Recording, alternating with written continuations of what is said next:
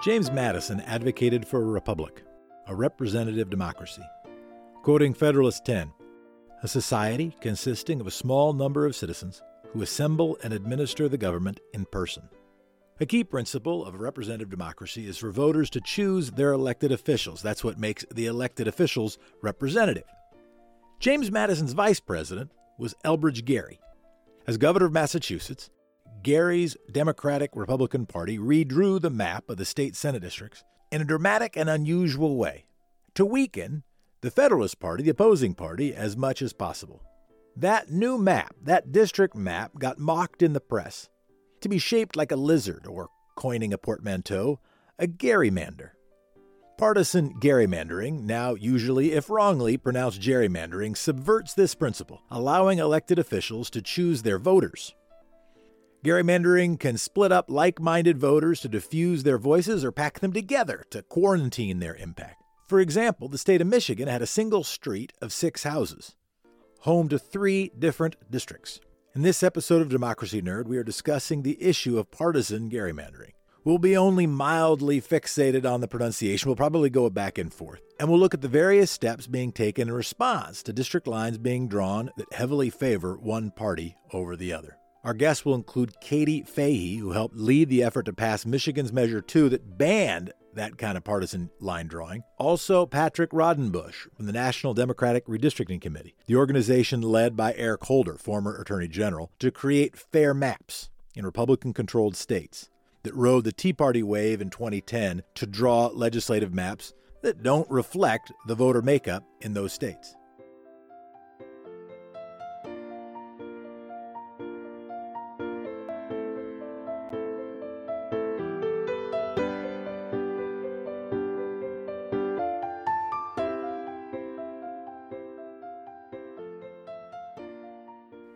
Hello, glad to be here. Let's start at the beginning. Let's start at the beginning. I have a bone to pick. And I'm not yet sure. If the bone to pick I have is with you. But how do you pronounce the word that is the popular term for redistricting? Gerrymandering? You're now my favorite person. There is not yet a Democracy Nerd Hall of Fame. When there is a Democracy Nerd Hall of Fame, there is some chance you will be the first ordained member. I hope so.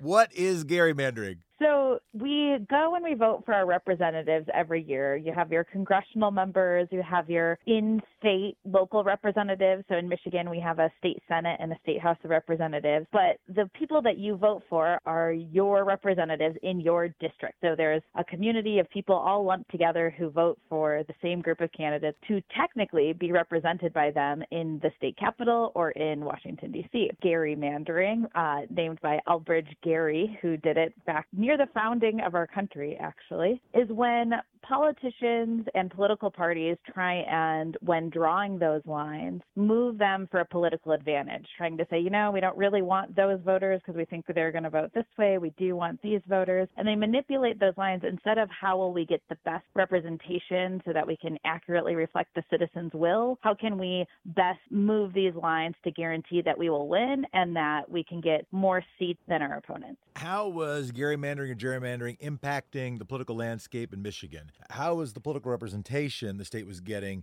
mapping to the electorate of the state? So Michigan, for the last 70 years, has been a very purple state. And what I mean by that is about 50% of the people who live here tend to vote for Democrats, and about 50% of the people tend to vote for Republicans. Every now and then it'll switch a little bit, but we really are purple. Yet depending on once every 10 years after the census, when these lines get redrawn to take into account population shifts, whichever political party was in charge, the amount of seats that then after the election ended up actually going towards one party or the other was nowhere near 50%. At some times, you'd actually have one political party that won over 50%, so like 53% of the statewide vote, yet they actually would only have 40% or so of the seats. So some parties would actually have a super majority of allocated seats to them, even though the people of Michigan did not even vote 50-50 for that party, really leading to to distortion of how people are voting and who's getting represented.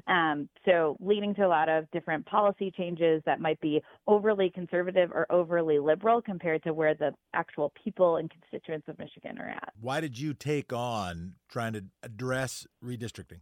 I was not in the political field at all. I didn't really want to be. I was in business, in the grocery industry and doing some recycling stuff. But in Michigan, there continued to be a lot of overreach from our local representatives. We had the Flint water crisis here in Michigan, which could have been prevented by a bill that the people of Michigan actually tried to repeal, but then our newly gerrymandered Congress decided to implement anyways because they weren't afraid of being unelected. And I saw a lot of friends and family just being frustrated with the system, not wanting to participate, saying, even when I do go and vote, it doesn't matter. And when I really looked at it and looked at the system, in some ways, they were right. That mathematically, you have politicians once every 10 years going behind closed doors, purposely trying to make some constituents' votes count more and some constituents' votes count less. And knowing that the 2020 census was coming up soon, I didn't want another 10 years of elections where we already had a predetermined outcome all because of who was actually drawing these lines. So explain then the beginnings and the development of voters, not politicians.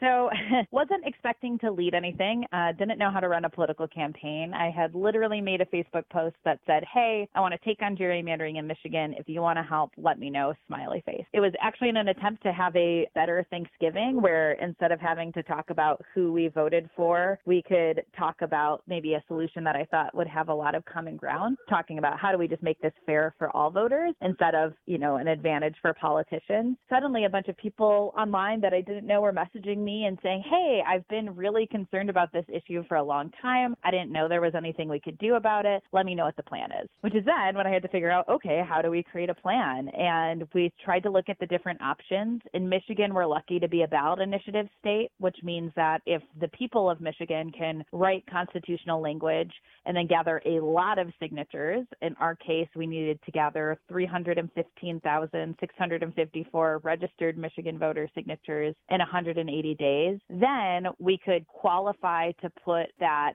language, that bill that we had created, on the ballot for the 2018 election so that the whole state could actually vote on whether they wanted that to be the law. So it's kind of a workaround away from the legislators. And the reason with this type of issue, with gerrymandering in particular, that you would want to have the people be the ones leading this change is that the politicians do not have a lot of incentive to give themselves less power. Really what we were trying to do is just change who is drawing the lines. Instead of the people who are already in office deciding who they want their constituents to be, we wanted an independent group of citizens to be drawing those lines. 180 days to gather 500,000 signatures. How did you do it? Yeah, and we ended up finishing early and with all volunteers, which was pretty exciting. You did an all-volunteer signature drive and got 500,000 signatures? 428,000, yes, in about 110 days, and we got them from all 83 Michigan counties. We think is the first time that has been done. How the heck did you pull this off? Well, there are a lot of people who are mad, honestly. We knew that we didn't like the status quo, but what kind of solution do we even want? Who should draw the lines? How should those lines be drawn? What kind of criteria should be used? What should the process look like? Being somebody who wasn't a policy expert, I didn't know, but also thinking about, okay, if we're going to have the whole population of Michigan, or at least everybody who's going to show up to the election voting on this, why don't we go ask what people want? So what we did really early on, when we announced we were going to be doing this, a lot of people were confused because they said, okay, what's your solution? And we said, we don't know. We want to know what you guys think. And we held town halls across our state. We did 33 in 33 days where we went to all of our congressional districts at least twice, held them online, tried to make sure we were accounting for different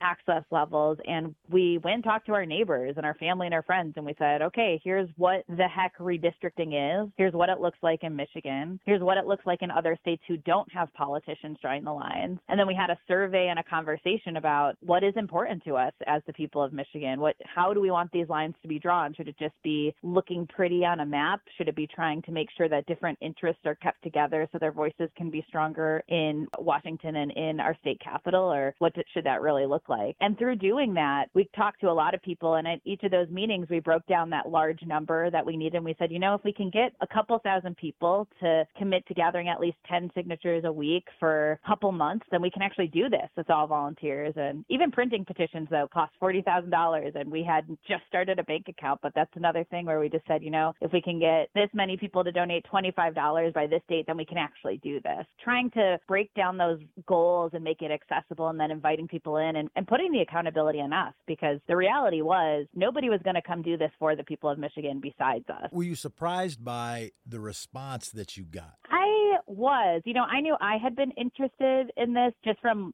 paying attention to, the local radio talking about politics or reading different articles. Like I said, I wasn't in the political industry. I remembered learning about gerrymandering in elementary school and then in college. But when we went and talked to our neighbors, nobody felt like the system was working for them. And so then when we could look at, okay, what might be one of the main reasons why, what redistricting and gerrymandering seemed like one of those, where politicians are insulating themselves, but they're also, from even their first look at a map of who their constituents are, they're looking at us as just Democrats or Republicans or independents instead of actual people, regardless of political party. And I just think that resonated with a lot of people, and they were willing to step up and do the work. And we had some really creative things too. I mean, we had people who talked to the workers at rest stops on our highways to figure out which ones were the most popular, to then go set up card tables over Thanksgiving and the day before Thanksgiving, when we have a lot of car traffic in Michigan, to gather signatures at those rest stops. And people who were going up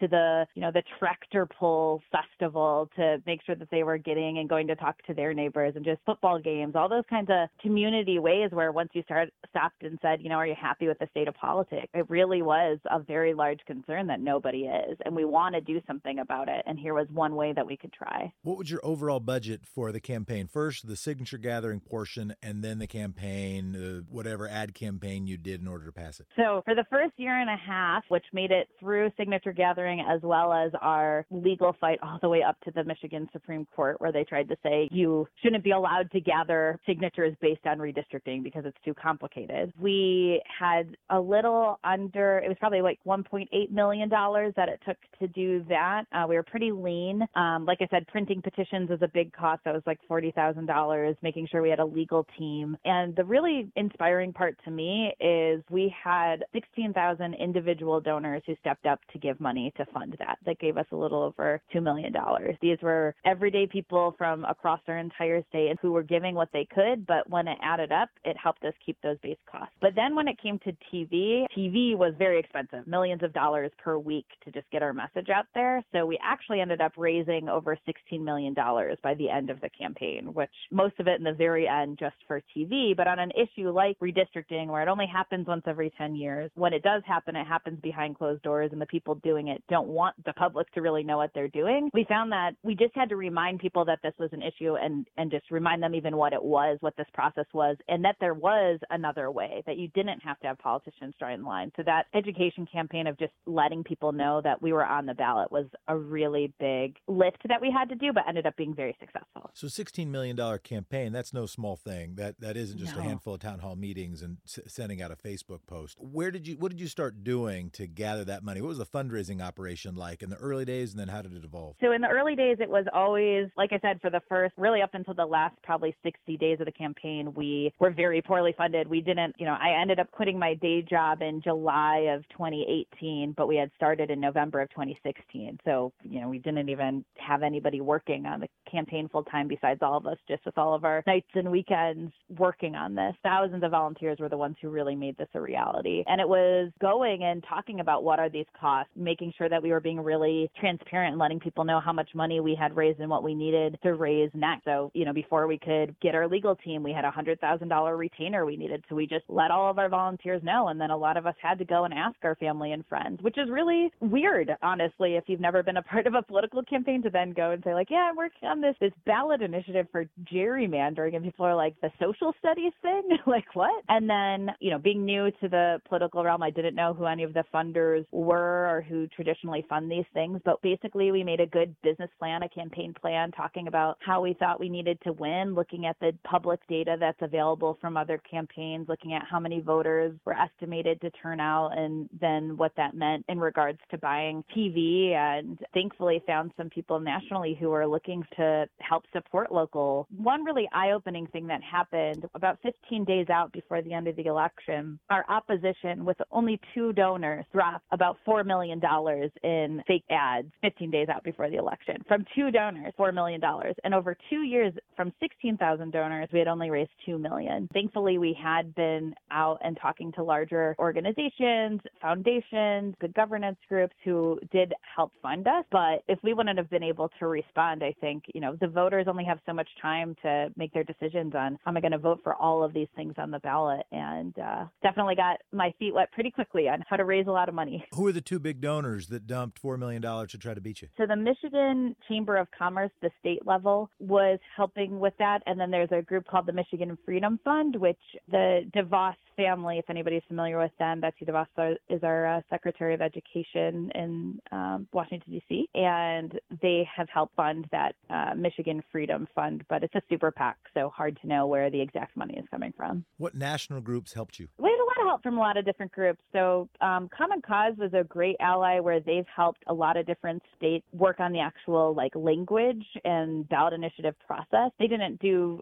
direct fundraising, but they've really helped us with what are the important considerations when you're doing one of these initiatives. And they were, came to Michigan and helped us connect with commissioners in other states too. So we were able to bring examples from other states on how this has been done differently. A big thing for voters is it was scary to try and think about doing this in a different way. So being able to hear from other states and realize that this isn't really a radical idea, we just haven't done it yet here in Michigan, was a big bridge that we didn't already have the connections for. What was the argument, or what were the arguments that the Michigan Freedom Fund and the DeVos family and Michigan Chamber of Commerce used to try to beat you? How'd they spend their $4 million and presumably eventually more than that to try to defeat Proposal 2 in Michigan? So there's a couple that are kind of, I think, ridiculous. But, one is that gerrymandering isn't a thing, that these lines are only drawn with the best of intentions once every 10 years, even though it's done behind closed doors based on geography. But the easy thing you do with voters then is you just show them a picture of the map. And you say, does this look like it represents your community? A House seat in Michigan near where I went to college, there's one street where there's 6 houses on it, and they're in 3 different House districts. And I actually ran all 6 houses. It took me 46 seconds, and I'm not a fast runner. I have to interrupt you. There's one street, it has 6 houses, and it has how many districts? 3. How? Exactly. And if you look at the map, it's like the tiniest point on the map where they just kind of grab those houses, because technically a district has to be connected. So they need at least one house to keep it connected, to then go and grab another area of voters that probably was either more Democrat or Republican. It was like a tunnel. It was like a little string so that they could get to another mass to be able to draw the district they wanted. Right. And we talked to the people who live on that street, and they were saying, we get candidates knocking on our door all the time where we're like, we actually can't vote for you. The candidates don't even know which houses belong to which street. But all those kids, their kids go on the same school bus. Their actual interests for when they'd want to go and talk to a representative are the same, yet they have to go talk to 3 different people and hope one of them happens to care about their little sliver of their district, which is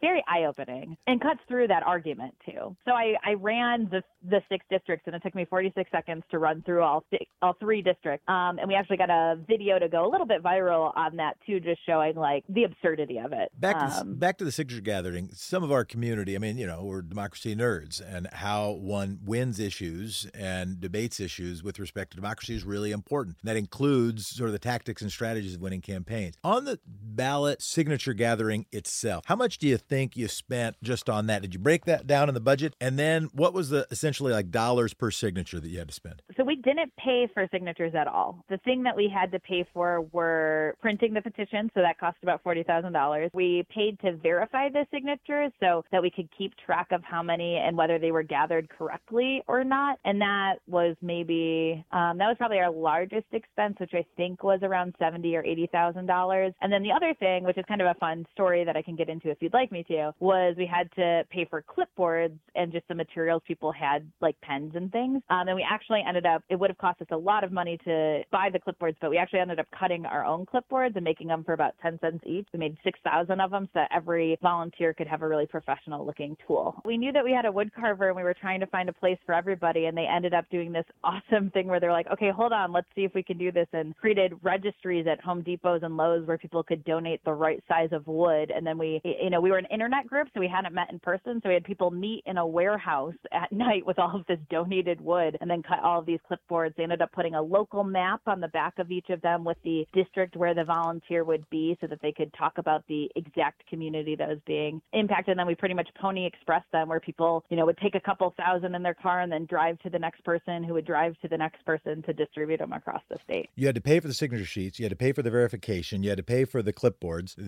All of that you were doing most of that with online individual fundraising. At this point, had you found any major donors in this first period during the 180 days when you had to gather the signatures? No, we had one local organization that ended up donating, I think, $100,000. So that was our largest donation at that point, towards the end, where we really wanted to guarantee the funding for the verification. Who is the organization? The Beckwith Fund. They had won a lawsuit back in the day, and so now they give money out every year for good governance. Katie, it seems that your campaign had soul. It seemed instead of just saying, hey, give us blank number of dollars because we have done A/B testing on our emails and it seems like this is the kind of amount that we should ask for, you made lots of intentional choices. The campaign team made lots of intentional choices to have it, in fact, be a grassroots campaign. And it feels like the campaign had soul. It did. I think for a lot of us, we had never done this before. And we wanted to do it right, but we wanted to do it for the right reasons, too. It was to literally feel like we were improving our democracy and our representation. It was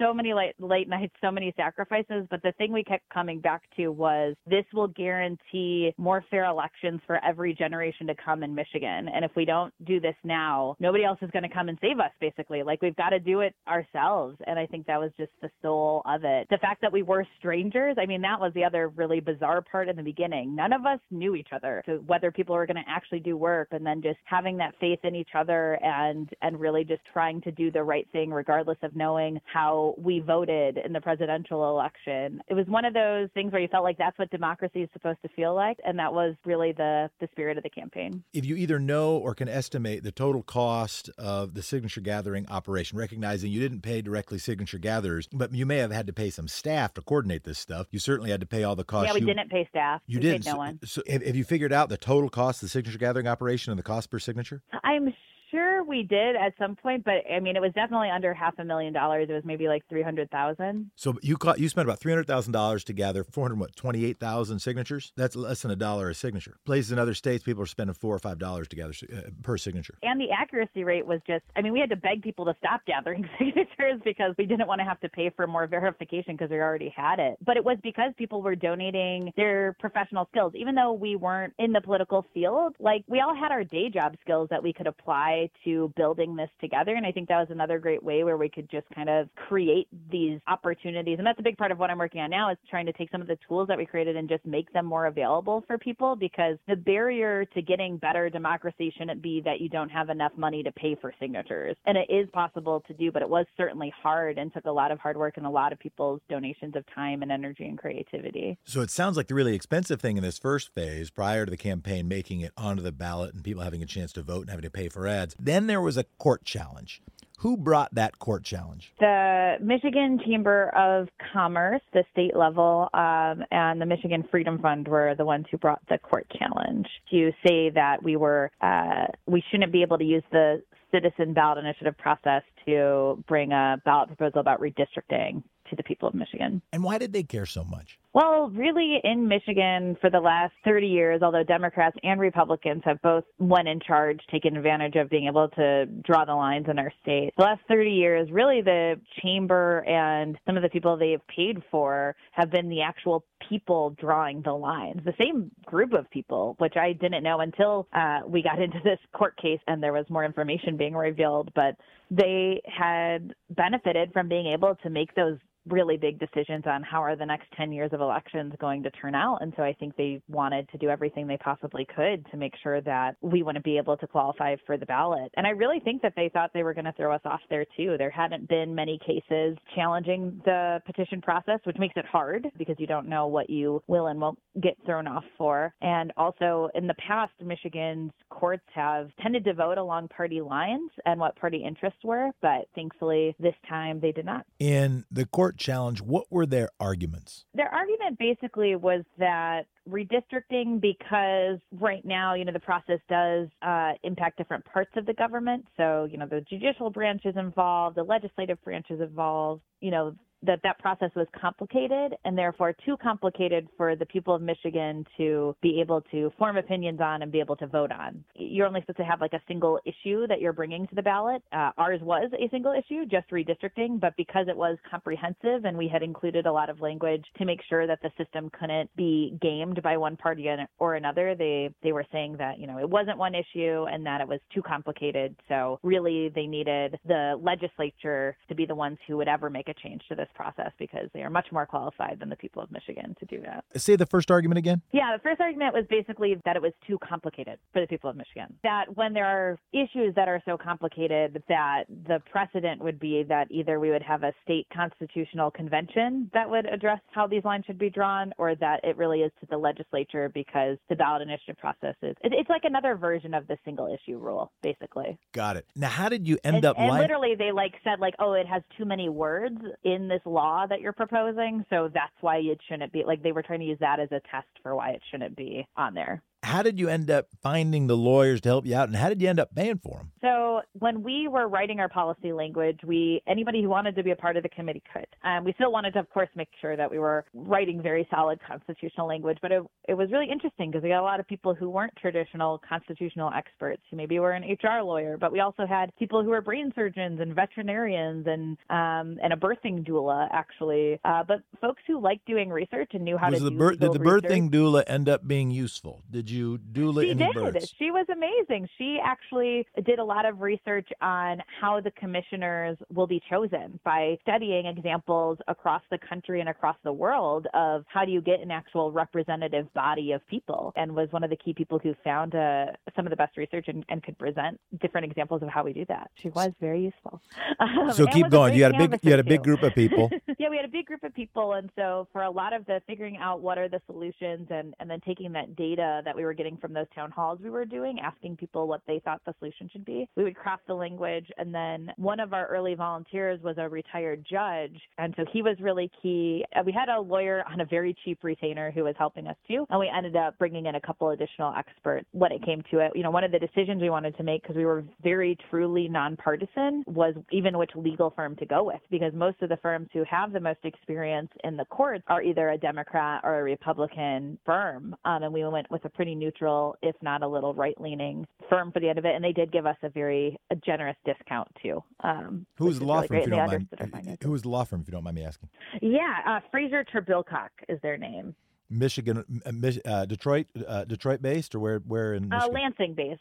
Which is our state capital. And who are their normal clients of a firm like that? When I think of Michigan big law firms, this might not be a big law firm, but I would probably think of Ford and GM. But do they do a lot of elections laws, or do they normally do other stuff? They do more municipal. They do some city level stuff. They have done in the past a couple ballot initiatives. There's a big casino ballot initiative that they had done before. Every now and then they'll work with maybe some members of the Senate or of the House, but they aren't really the go-to constitutional R or D firm. But they are kind of in the municipality realm, which tends to be more nonpartisan. Now, you said you spent $1.8 million during this year and a half, which included the signature gathering and the legal challenge. You said it was about $300,000 for the signature gathering, which leaves $1.5 million for the legal challenge. Am I doing my math right? Yeah, we had other expenses like a website and being able to print literature and buying projectors, that kind of stuff. We spent under $1 million for our law firm by the end of it, but it was pretty close to $1 million, if I'm remembering correctly. And this is now around becoming your 800,000. full-time job, and you're running a pretty large organization at this point. Yeah, about 10,000 volunteers. We had about 5,000 that were actively every single day doing something, which is pretty incredible. It was really like a company, honestly. So what was the proposal that two laid out? What were you going to do instead of having the legislature, having the political process draw the lines? So there were a couple different parts to it, but basically that we wanted a group of citizens to be in charge of actually drawing the lines, that those citizens should not be the political insiders. So anybody who's a very recent or a current politician is excluded from serving on the commission, although they can still give testimony to the commission like every other Michigan citizen, that they couldn't be a registered lobbyist. And when we were going around the state, what was really important to people is that there was an equal balance of Democrats, Republicans, independents, or third-party voters. The commission will be 13 people, 4 from the majority party, 4 from the minority, and 5 independent or other voters. So what that will likely look like in 2020 will be 4 Democrats, 4 Republicans, and 5 independent or third-party voters. The commissioners they can apply to be on the commission, but we also have the Secretary of State, which will send out applications. And really they're chosen, they're vetted through this criteria of the application, but they're chosen through a lottery that is weighted for the demographics of the state, so that you don't have everybody just being from Detroit, that you have geographic diversity, gender diversity, age diversity, as well as this political diversity. And then the really big thing with redistricting is the actual rules for how to draw the lines. That's where most of the power comes into play. Yes, you have these people who ultimately make some of these decisions, but if you have really clear lines and if they're in the Constitution, if those rules are violated, then the maps are deemed illegal and you would have to redraw them. And our criteria for drawing these lines was focused around, making sure that we follow the federal laws, that there should be equal population in the districts, that we follow the Voting Rights Act. We actually make gerrymandering illegal, which is really important. Right now, it is perfectly legal to say, yes, we looked at where Democrats live and we tried to make their votes count less than Republicans, which is a little horrifying. Because another thing that's a problem with the status quo is that politicians are in office and drawing the lines for the election they are about to run in. So if they feel like they have some pretty stiff competition and they might lose, they can draw their competition out of the district a couple months before the election. We make sure that the lines are drawn to roughly match the actual vote outcome of the election. So in gerrymandering law, this is a concept called symmetry. So basically seat share, where how the people of Michigan vote should roughly be how the seats are allocated. And then we look out for things like compactness, making sure they're reasonably sized as well. And then the process is the last part that really has changed. So that behind the closed doors, secret meetings and bunkers where gerrymandering normally happens so that nobody can ever really know for sure why a line was drawn the way it was, is being completely flipped on its head. Every single meeting that these commissioners hold has to be public. We also are trying to make it as accessible as possible. So there'll be, video recordings where people can submit online comments too if they can't come to these public hearings. And all of their data that they are used for every single map that they draw will be made publicly available too, so it should be replicatable. And for the final map to be actually voted on, you'll need at least 2 of the Democrats, 2 of the Republicans, and 2 of the independent or third-party voters to all agree to that final map before it can be approved, which is just another way of trying to add some assurance that, these lines are being drawn with the intention of actually representing the people of Michigan and not the personal political interests of any one party. We've been talking to Katie Fahey. This is Democracy Nerd. I just want to say thank you so much for taking the time. Yeah, thank you. All right, take care.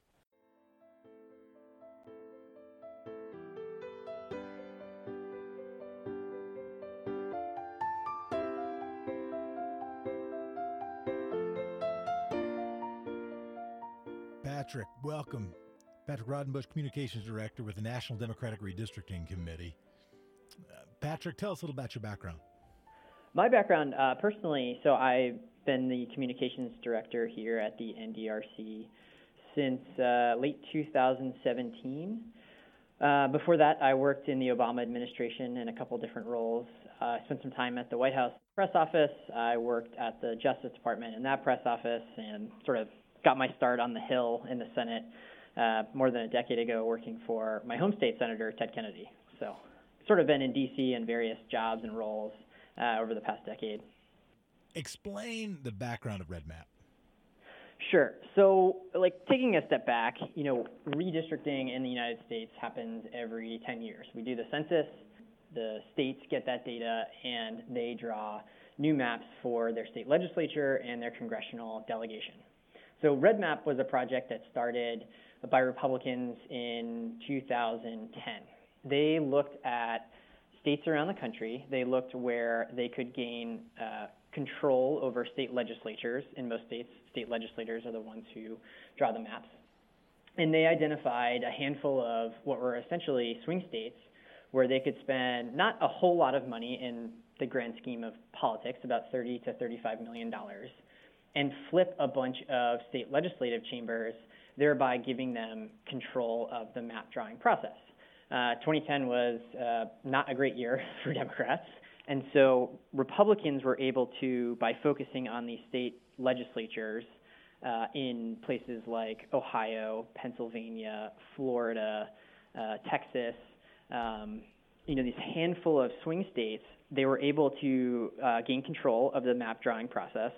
They, in 2011, set about using new technology, Maptitude, and this sort of new mapping software that had not been around previously during redistricting cycles, and set about drawing maps that favored their party in ways that we had never really seen before, or to extremes that we had never really seen before. And so what ended up happening was we've had, over the past 9 years or so, a disproportional amount of Republican representation in the United States House of Representatives and in state legislatures around the country. How successful was Red Map?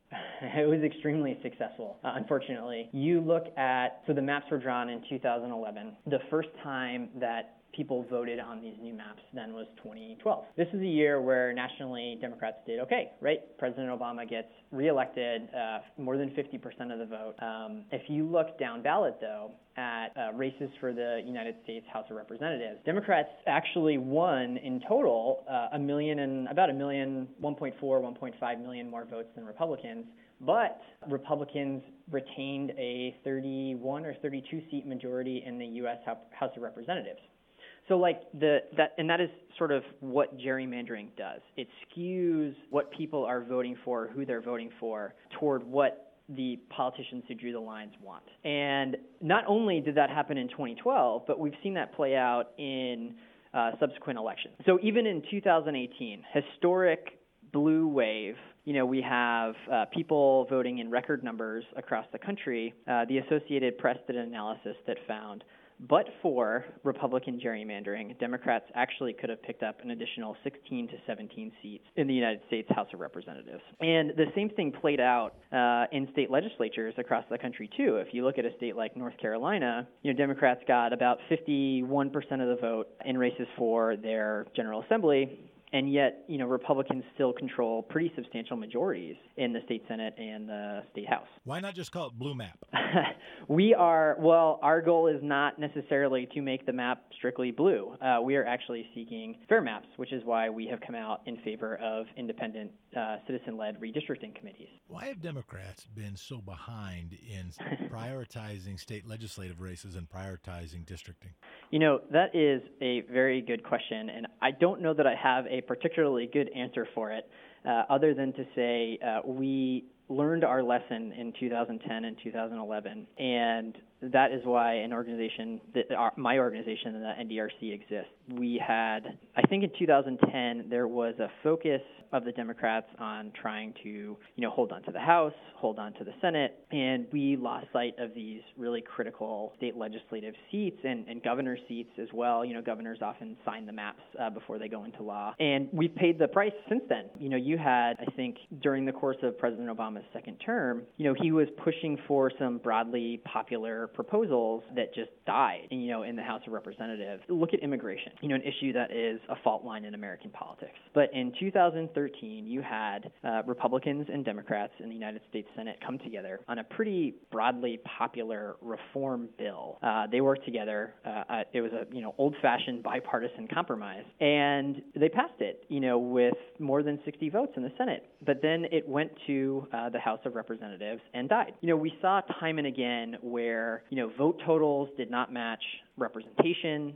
We saw broadly popular proposals go to die in Congress. And there was an acknowledgement by leadership in the Democratic Party, that being President Obama himself, Eric Holder, the former Attorney General who chairs our organization, but also people like Governor Terry McAuliffe, Governor of Virginia, come together and say, we cannot allow what happened last time in 2010 and 2011 to happen again. And so even before the election in 2016, there was a sort of a plan in place that Democrats were going to create a redistricting committee that was going to take a holistic approach to the redistricting process. The move now is interesting. Instead of fighting fire with fire, you've decided to fight fire with water, and the question is whether the water will be able to put the fire out. What you said is instead of trying to do the same operation to make maps that favor Democrats, you want to try to fight to make maps that don't favor anybody except for the people. Explain.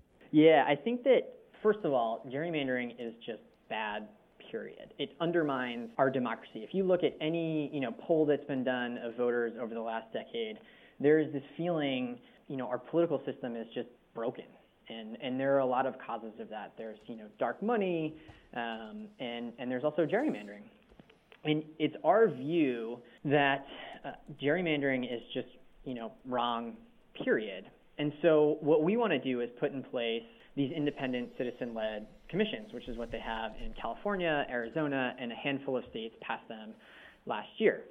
Now, it's also true, unfortunately, that Republicans, because in many cases, in many states, of the gerrymandering that occurred in 2011, Democrats just do not have power at the state level. It's not possible for us to go through these states as ruthlessly as Republicans did and gerrymander.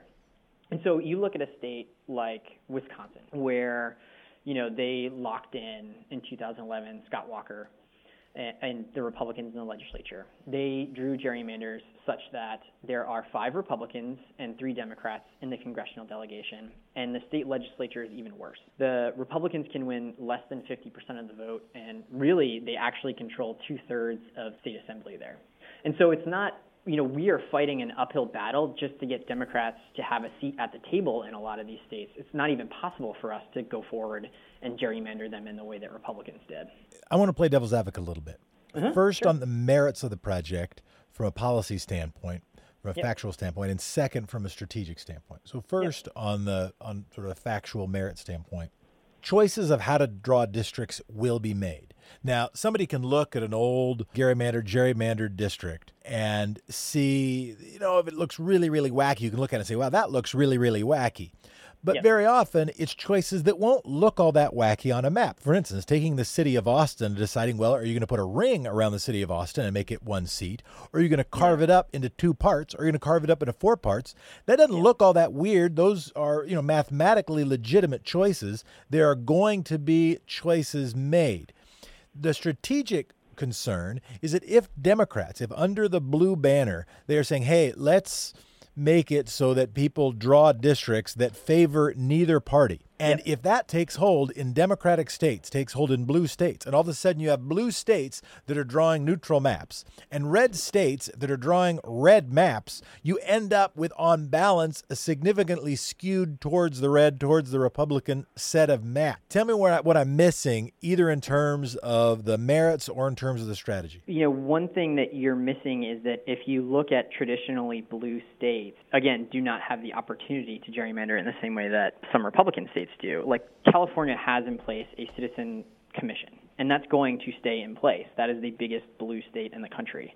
And we do fine there, right? We do fine. Like Texas, this is why we're fighting so hard to flip the House of Representatives in the state. Democrats need to pick up 9 seats. If we do that and get somebody with a seat at the table, then we're able to stop Republicans from carving up Austin, 4 different ways, and then you get more balance in the congressional representation. But the reality is just there's not as many places for Democrats to gerrymander in the way that Republicans did. And there's also, I think Republicans will often, just say, oh, well, Democrats cluster in cities. It's not our gerrymandering. They just are clustered in cities. But there is some truth that it is harder for Democrats to carve up districts in the same way that Republicans have. That softens my concern, but it doesn't seem that it resolves my concern. Yeah. Yet maybe there are some Democratic states that are moving in the direction of citizen commissions. But by the way, that already starts responding to my question, which is that's sort of the dynamic. In red states, they're gerrymandering, and in blue states, you're pushing them to do commissions. So what we're going to have is a set of balanced states that should be voting blue,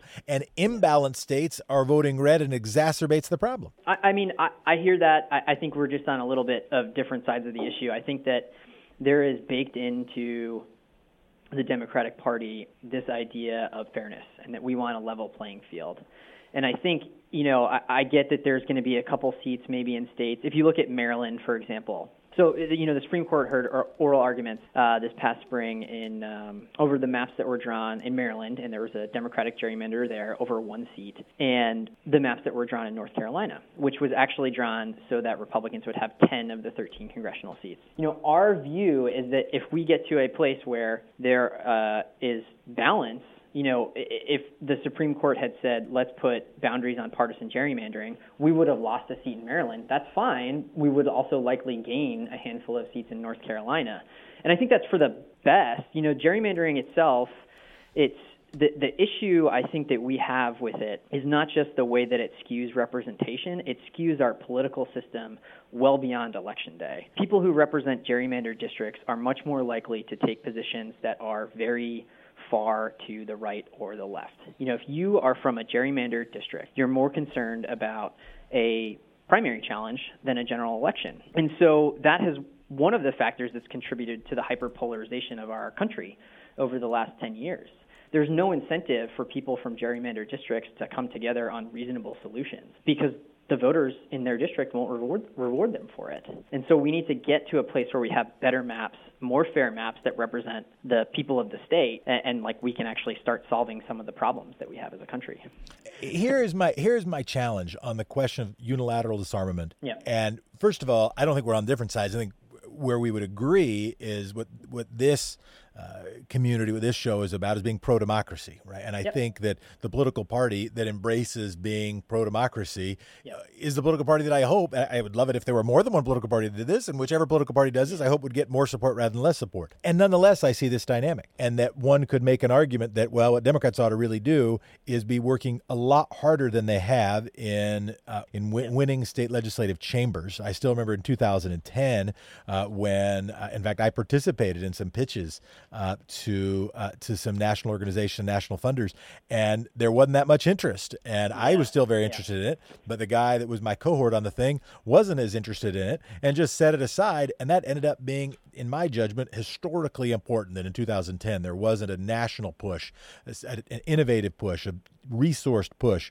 for state legislative races around the country. I mean, there's some national push for sure, but compared to the apparatus that it was opposing, there was much less. One of the challenges we face is that when Republicans go to their base, they are also going to their money. Whereas in many respects, when Democrats go to their base, they're going away from their money. And if you're Eric Holder, and if you're working in a private law firm, your large clients are not a bunch of Bolsheviks. Your large clients are not a bunch of Bernie Sanders voters. It's not a bunch of people who are all the time talking about free health care for everybody or a Green New Deal. That if you say, hey, we're going to go in, we're going to make blue map, then that doesn't sound quite as good in the Tony corners and in the hallowed halls. But if you say, hey, we just want to be for a fair process, then you can do that. And then ultimately, that is what shapes the leadership. This leadership shapes on down, and it makes it harder for the Democratic Party to fight hard, when maybe what should be happening is the Democratic Party should be fighting hard, and there should be a nonpartisan or much less partisan push for nonpartisan redistricting.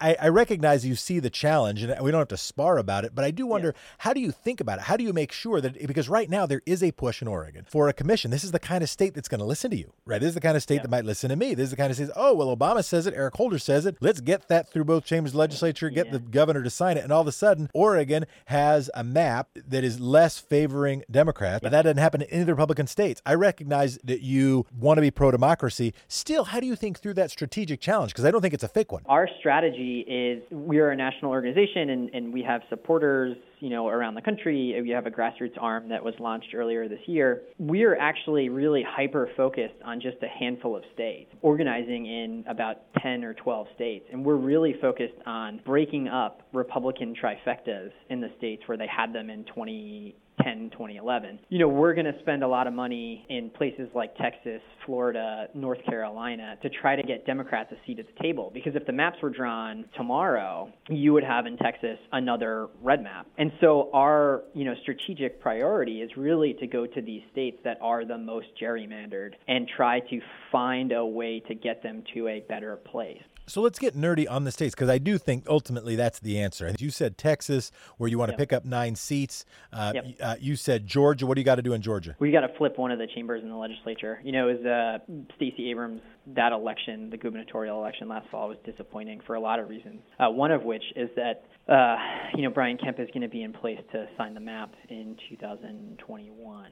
And so, we are trying, and we'll do all that we can to either flip one or both of those chambers. The other thing that we're doing in a lot of these states is starting to build up grassroots networks so that we want to force transparency on the process. And so a state like Georgia, it's going to be tough, to be frank, tough to flip either one of those chambers. But what we can do, hopefully, is get in place, a lot of grassroots activists who, during the redistricting process in 2021, are advocating for fair maps. They are pushing their state legislators to be more open about what they're trying to do, be more open about the process, and then sort of by shining a spotlight on it, hopefully get to a better place. And so there's not, we're not relying on necessarily one tactic.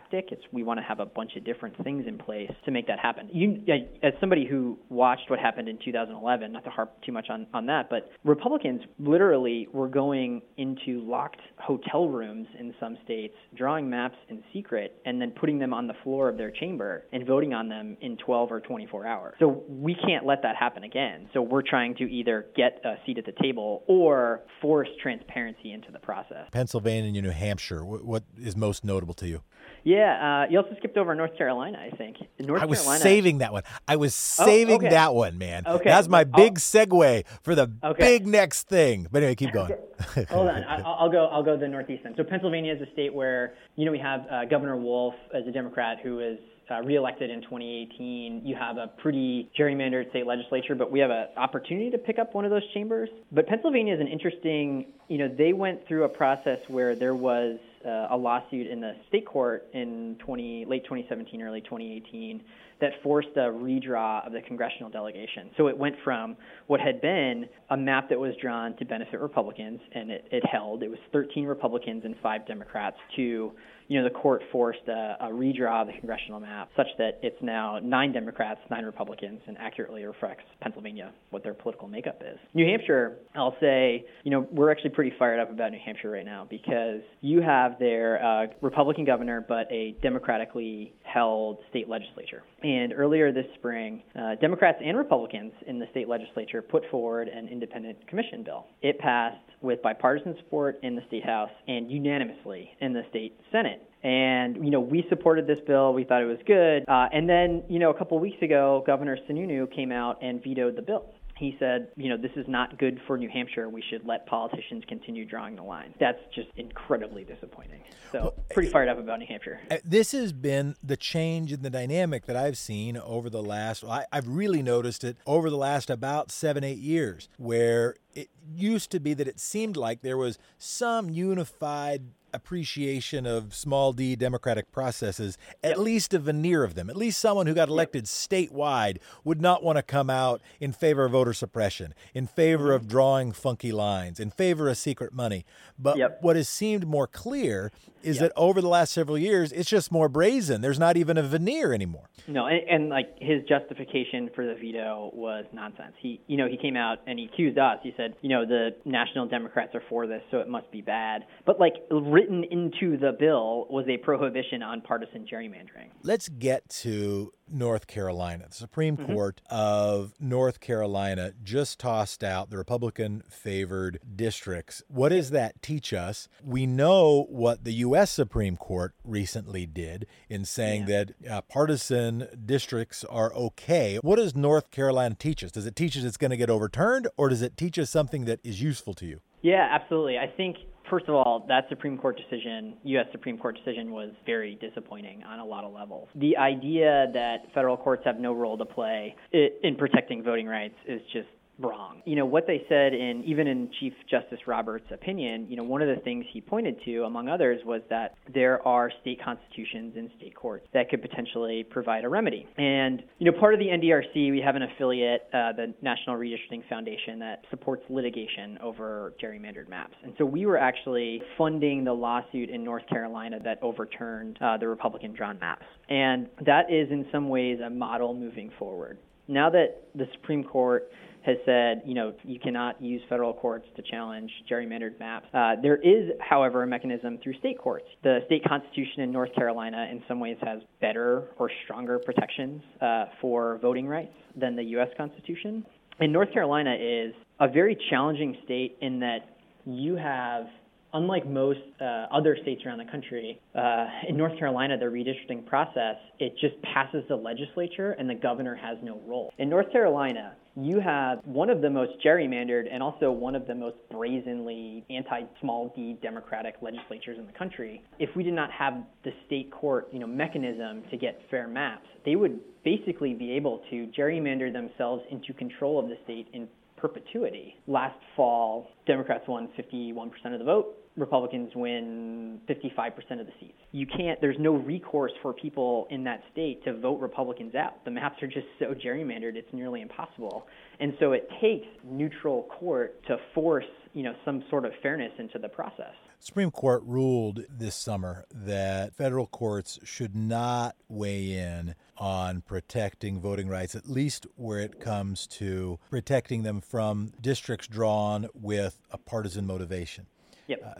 That states should do that. Supposedly they could do a good job protecting voting rights. But as you pointed out, if Republicans, and when Republicans take control, they restrict voting rights. Is the Roberts Court just not paying attention to the attack on voting rights when Republicans take control, or are they just in favor of it? I don't want to guess at their motivation. What I will say, though, is if you look at the Roberts Court, this is something that Eric Holder, who's a lot smarter on these issues than I am, but believes very deeply. He thinks that the Roberts Court be looked upon in a very unfavorable light for three rulings in particular. You had the Citizens United ruling in 2010 that allowed a flood of dark money to infect our politics, including potentially money from foreign governments. You had in 2013, the Roberts Court gut key provisions of the Voting Rights Act in the Shelby County Division, which sort of opened the floodgates for a lot of these states to enact really stringent voter ID laws that were clearly targeted at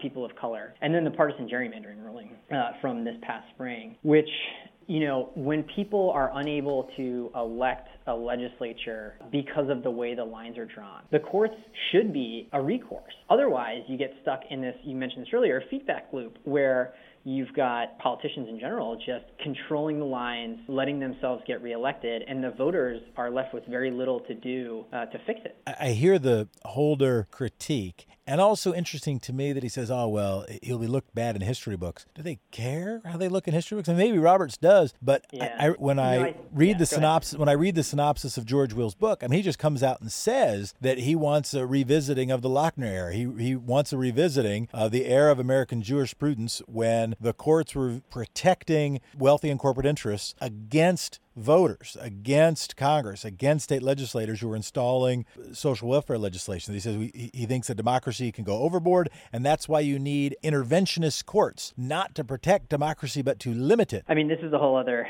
conversation on the way that the Supreme Court is currently constructed and the way that conservatives have constructed their movement around electing Republicans to the Senate who will put in place Federalist Society ideologues. There is, I think, now a movement or a growing awareness among people that, we need to pay more attention to the way the courts are constructed, or else we're going to be living in a very different country than we think we do with regard to voting rights, corporate power, a whole number of issues. And it does seem tricky, right? Because so much we've relied on these norms of politeness, norms of bipartisanship, norms of what people will think, norms of what the media will say. But if those norms are not shared, if that media is not shared, if there is not a stable, agreed set of principles, and if you can buy the referee and rig the rules because there is not in fact a real referee, what is the recourse?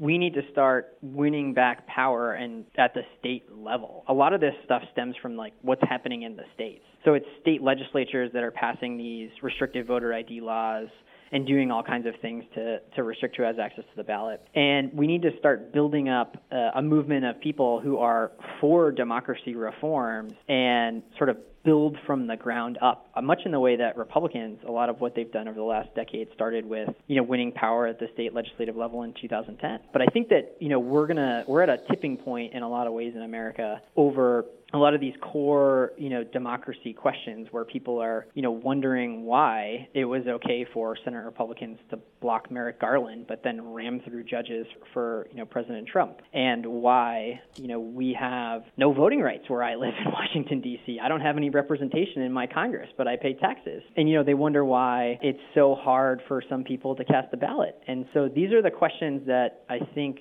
are going to animate and should animate, the next few years or longer even of politics in America. What is the purple or red state with the best redistricting process? I think moving forward, it should be Michigan, which is really a purple state, a swing state, because of the commission that they put in place, although Republicans are now suing to try to overturn it. Yeah, so if it's Michigan, they had a big, and we talked to the... Katie Fahey, yeah. Yeah. So what about a red state? Is there any red state in the country that has a process that you don't think sucks? Currently, no.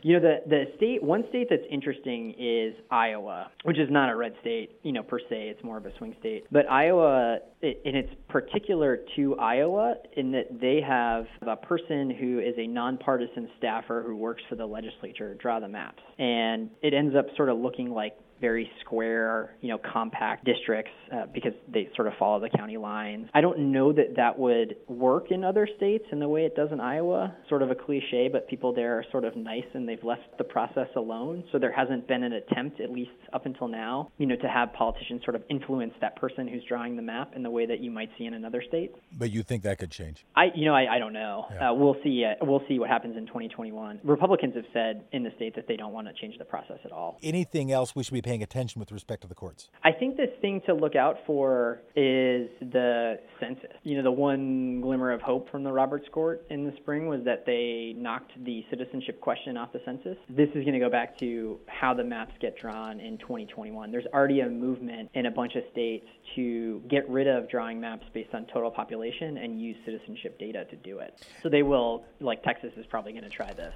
And the court, in a decision, I forget which year it was, but recently left open the question whether states can use something other than total population to redistrict. And what does that tell us about the recent attempts to rig the census, to ask a question, to try to get fewer Latinos, fewer people who are concerned about getting identified either as or even nearby someone who's undocumented? What does that tell us about the current state of the democracy fight? You have a party that is more interested in changing the rules of our democracy and restricting who has an equal vote and equal say in our democracy than they do in changing their positions to garner more support. In other words, you have a Republican Party today that is perfectly comfortable taking minority view positions but exerting majority control because they have their fingers on a lever of power, and they're using it to basically cheat in some ways, cheat their way into holding on to power. And they're fine with that. What do people need to be aware of and watch for with respect to the census? The hard part about the census is that there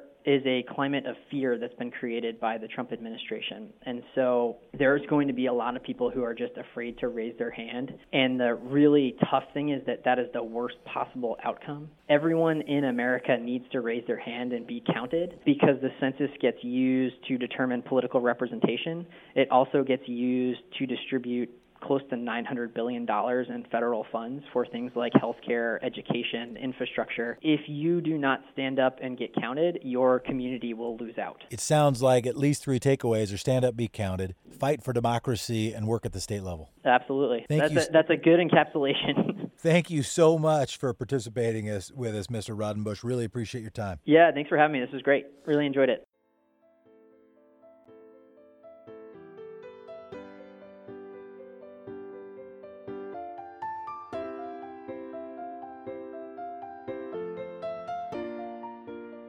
Thanks to Katie Fahey for sharing her story of the movement to ban partisan maps in Michigan.